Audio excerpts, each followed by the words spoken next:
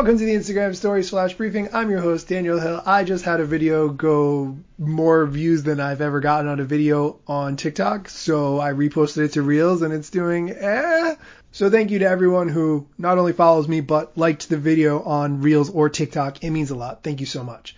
Today, I have a clip from Adam Mosseri, who did an interview with The Verge.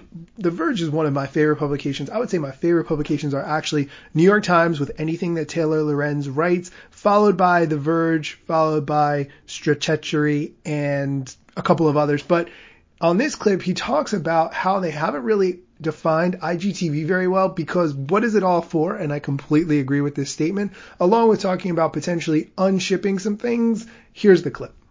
Reels launched first in, I believe, India. You brought it to the United States. Right now, it feels like TikTok is the center of the cultural conversation in a huge way, right? It's where the dances come from. Half of American teenagers are singing sea shanties this week, which is remarkable. Is Reels on the path to get there, to compete with it? Are you happy with it? No, I'm not yet happy with it. I mean, Reels has got momentum, so I'm excited about that. We're growing both in terms of how much people are sharing the Reels and how much people are consuming. But we have a long way to go, and we have to be honest that TikTok is ahead. They get a lot of credit for really pioneering the format, and we're still mostly focused on table stakes, making sure that it's performant, it's reliable, that they're good creative tools, that we're decent at ranking content or video. I think there's a lot of interesting ways in which we can differentiate over time, and I'm excited about those probably coming later this year. But right now we're mostly focused on what I would call, and what I tell the team is really just table stakes. Do you see the sort of flood of re-uploaded TikToks on Reels as good, bad, or neutral? I mean, I get excited every time I see a creator switch from re-uploading TikToks to Reels to doing them natively. And I've seen more and more over time, so I appreciate that. But look, I think a lot, like you said, a lot of culture happens on TikTok, but I think a lot of culture also happens on Instagram. Culture isn't just entertaining videos. There's all sorts of important things in what we would think of as sort of as emerging culture and new culture. But yeah, I get excited when people switch over to be native, and we're seeing it happen. We're having a lot more progress in certain countries than other countries, but we are growing. We're growing around the world. Give me a status update on IGTV, which was the previous big launch. It is there. I think you're now incentivizing creators directly by paying them to make longer IGTV videos. How's that going?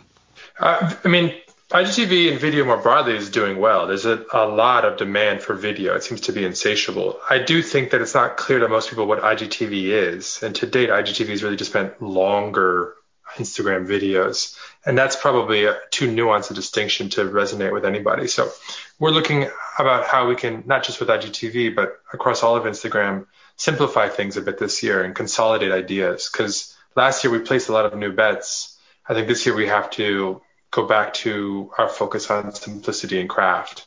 But overall, video is doing really well, particularly during the pandemic. But in general, it's just been growing, I think, across all major platforms for many, many years now. I think the shift to video is in some ways as important as the shift to mobile. So I am excited about the momentum there. When you say consolidate the interface, there's a lot of Instagram now. There's the grid, there's stories, there's IGTV, there's Reels. As I've talked to you and other folks at Instagram before, there's a lot of pride in unshipping features and keeping the app lean. Would you unship IGTV and say we're just not doing this thing over there? Is the conversation that broad?